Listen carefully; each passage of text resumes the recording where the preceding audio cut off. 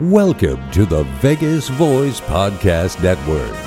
The Vegas Voice, the voice for your health, wealth, and good times, and Nevada's most powerful senior media resource. I'm John the Announcer, and happy to introduce the various Vegas Voice segments and interviews that you can also find in our magazine, on our websites and YouTube channel. Now sit back, relax, and enjoy listening to the Vegas Voice.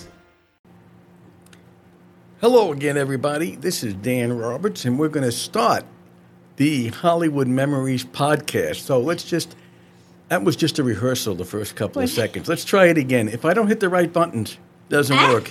So with my apologies and my stupidity, let me introduce my favorite columnist, and that is Miss Beverly Washburn from Hollywood Memories, and you get to introduce our special guest. Beverly, go ahead. I'm done now.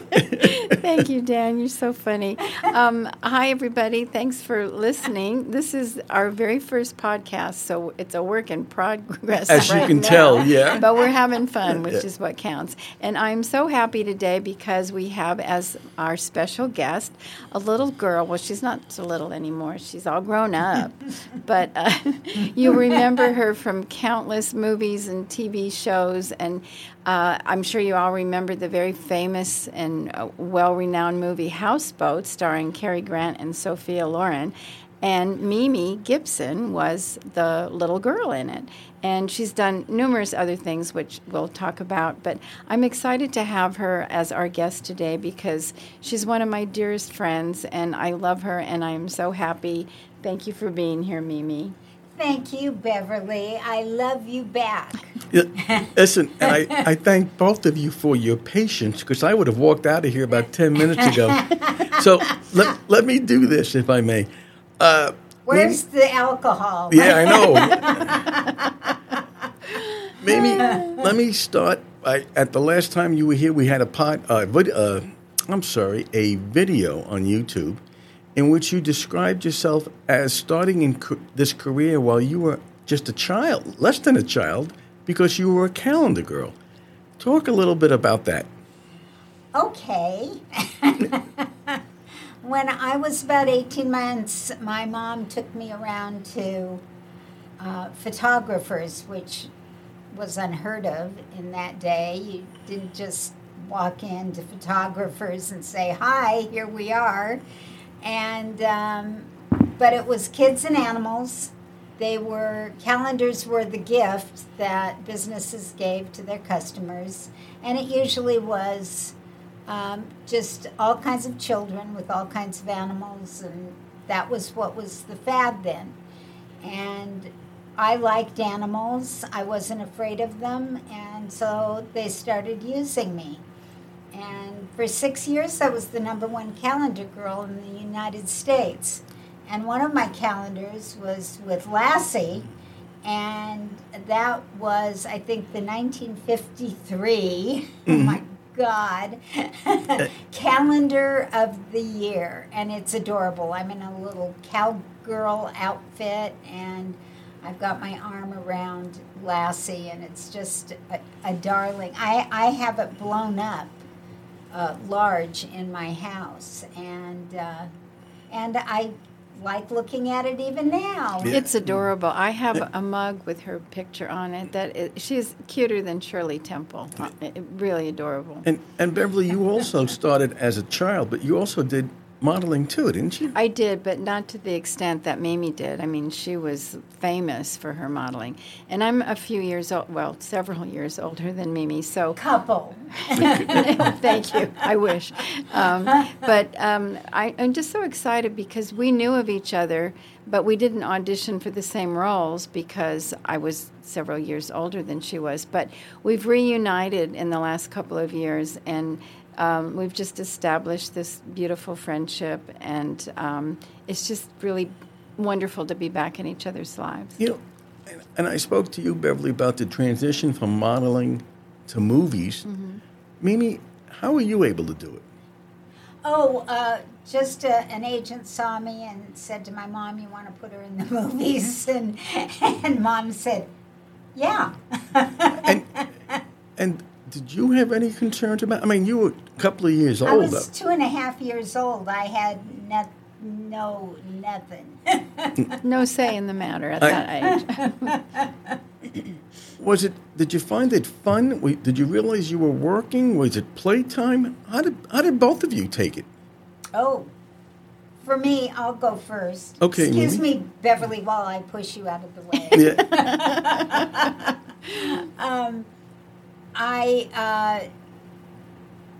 I just did what I was told to do. I was a good little girl, and I didn't know anything. I'd never done it before, and they were nice to me. And so I did a movie, Corky Gasoline Alley. I played Clovia. That was a comic strip at that time. And I had a couple of lines, and I worked with another little boy who played my brother. His name was Rudy Lee. And we got along fine with each other, and it was fine. Everybody was nice, and when you're a little teeny kid, what matters is whether people are nice to you or not. And so it was never a problem. Beverly, how about yourself? When you had lines to do, you had to memorize them. You just couldn't just shout them out. You had to act and do it. Was it difficult? Was it gamemanship? What was it? It was really fun because from the very get-go, I had a vivid imagination. And my best friend, Joni, who lived down the street, we were 6 years old. We're still friends today. And we used to pretend that we were a movie star. She pretended that she was Jane Powell, and I pretended that I was Debbie Reynolds. And we had these imaginary boyfriends, much like now. Yeah. No, just kidding. And so when I had an agent and went to audition for roles, they'd have me pretend that I was somebody else. So for me, it was just fun because it kind of helped fulfill my imagination of being somebody else. And maybe let me ask you, you started, even younger than Beverly. Was there ever a time that you had to do a scene where you just didn't want to do it? No. Really? You never had a problem with that? Well, one time. Well, we're not going to talk Oh, about okay. that. Okay, but you never had a situation where a director told you to do it this way, and you're 3, 4, 5 years old. I don't want to do it that way. Oh, gosh, no. I would have never said that. I was a very compliant child. If you told me to do something, I'd do it. If it would have been scary, I would have had to double think it. I did Monster That Challenged the World, but it wasn't scary. It was more funny than it was scary because you saw all the workings of the creature done by the prop men, and so nothing was scary at that time because you're participating in the feature, whatever it is. And Beverly, same thing with you. You never had a situation where, as a child, doing Shane or Old Yeller, you said, no, I don't, this scene doesn't work, or I don't like doing this. There was only one show that I did that I was petrified, and that was a TV show called Fury with Bobby Diamond. And I played a little brat, and at one point I fall off a cliff, and of course Fury comes to the rescue. Well, they had a little person on the set dressed in the same costume that I was wearing, with a wig and everything. And she got up on top of they had a fireman's net and then a fake mountain on the set, and she was to jump off. And she got up there and refused to do it. And so they asked me to do it. And I was petrified. But it was kind of like I didn't want to let them down. And my mother came over and she said, it's up to you. If you don't want to do it, don't do it. And then the welfare worker came over and said, you don't have to do this. But in my mind, I didn't want to let them down because the director was kind of needling me to do it. He said, if my little girl, my daughter, was here, she'd do it and it would be really fun. Really, it was because it would have stopped the production because the scene had to take place where I fall and then fall into the fireman's net. But it looks on TV like I'm falling off a cliff where Fury finds me. And he said, if you don't do it, it's going to hold up the production. which he probably shouldn't have said to a child. But so I was petrified, and I looked down, and, there's these men, the crew, holding this like a trampoline-type thing net for me to jump into. And I had to do that. And I did it, but that was something that I was petrified to do. It was one take, though. Oh, yeah. Yeah. Yeah. Mimi, going back to your career, you mentioned that you did Playhouse 90. You did live TV where everybody had to be prepared on the spot, no mistakes. How old were you when you started doing that? Oh, I was probably about 6. And again, live TV was my favorite. You loved doing it. Absolutely. And it was because you couldn't make a mistake. Because you had to step up to the plate. You had to be every bit as good an actor as everybody else was, all the adults. You had to say your line in time. You had to say it correctly. There was no flubs or you'd be out. And it never fazed you. I liked it. It was exciting. It was the most exciting. It was the most exciting thing I've ever done in my life. And she was so good at it. She really was. She was an amazing child actress. And how about this? When you did the Playhouse 90 and you did everything correctly, what about the other actor and the actresses? Did they ever screw up? And you look at it and say, "Oh my God, this guy's horrible. Or this gal's horrible." No.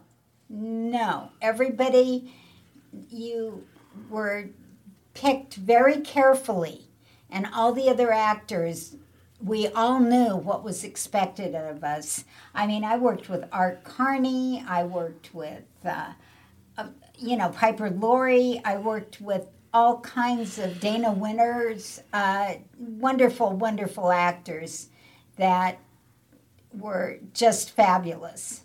And Beverly, I know you did a live segment. You mentioned it about. I did a Playhouse 90, and there was a huge mistake. Yeah, talk a little bit about that. Well, it went on live, as Mimi was talking about.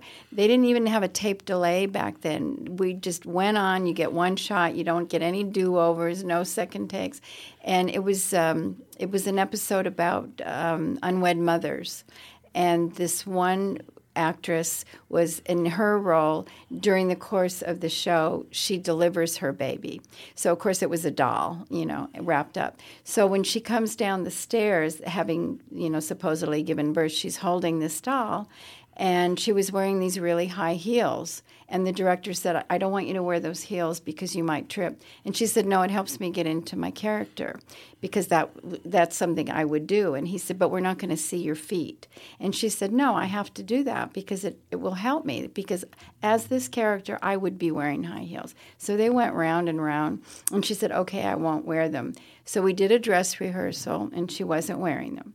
Then we do the real show, and she comes down holding this doll wrapped in a blanket, supposedly her newborn, and she was wearing her high heels, and she tripped, and the doll went flying. And this was a very well-renowned, respectable show, Playhouse 90, and the cameraman was very quick. I mean, he quickly turned it away, but it was too late.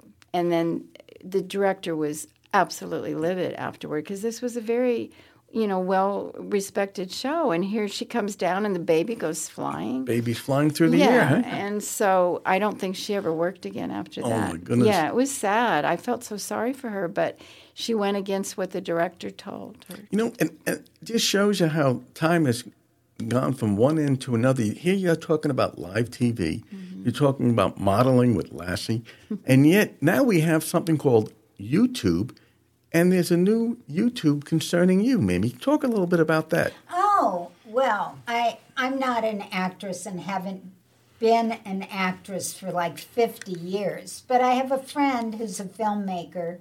He's a darling young man. His name is Anthony Booth. And he decided to do a love story as a short with older people. That's very rare. For Valentine's Day. And so he said to me, "Would you be willing to do this story?" And I said, "Of course." And because I was doing it with my friend Miles Kruger. anybody needs to know who Miles Kruger is, look him up. You'll be amazed. He's 87. He remembers everything. He remembers what he was doing in 1936, for crying out loud. Yeah. It's adorable. We watched it the other night. It's very sweet. I hope people will tune in. And before we go, I want to also mention Mimi's book because it's delightful. I mean, it's wonderful, fast reading. You won't be able to put it down. And it's available on Amazon. Yeah, and it's called Working Kid. Yes. And the short is called Miles and Mimi. I mean, it's just very nice. It's amazing how you ladies have such a fabulous, fabulous career. You should both be very proud doing it. Thank you. Oh, thank you. We are, and we're blessed, and we're very grateful, and we're also proud of each other, which is really nice. And you ended up friends, which is Yeah. even the best part. I can't show you the hugging on the podcast. There's lots of hugging, lots of it. Anyway, Mimi, I thank you so much for putting up with me for this podcast. Beverly, as always, I thank you. And thank you. I'd like to have you back on again once I know how to work all the buttons and everything. Details. Details is correct.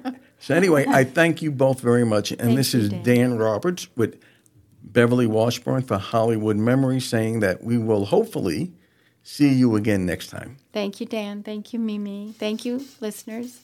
Thank you.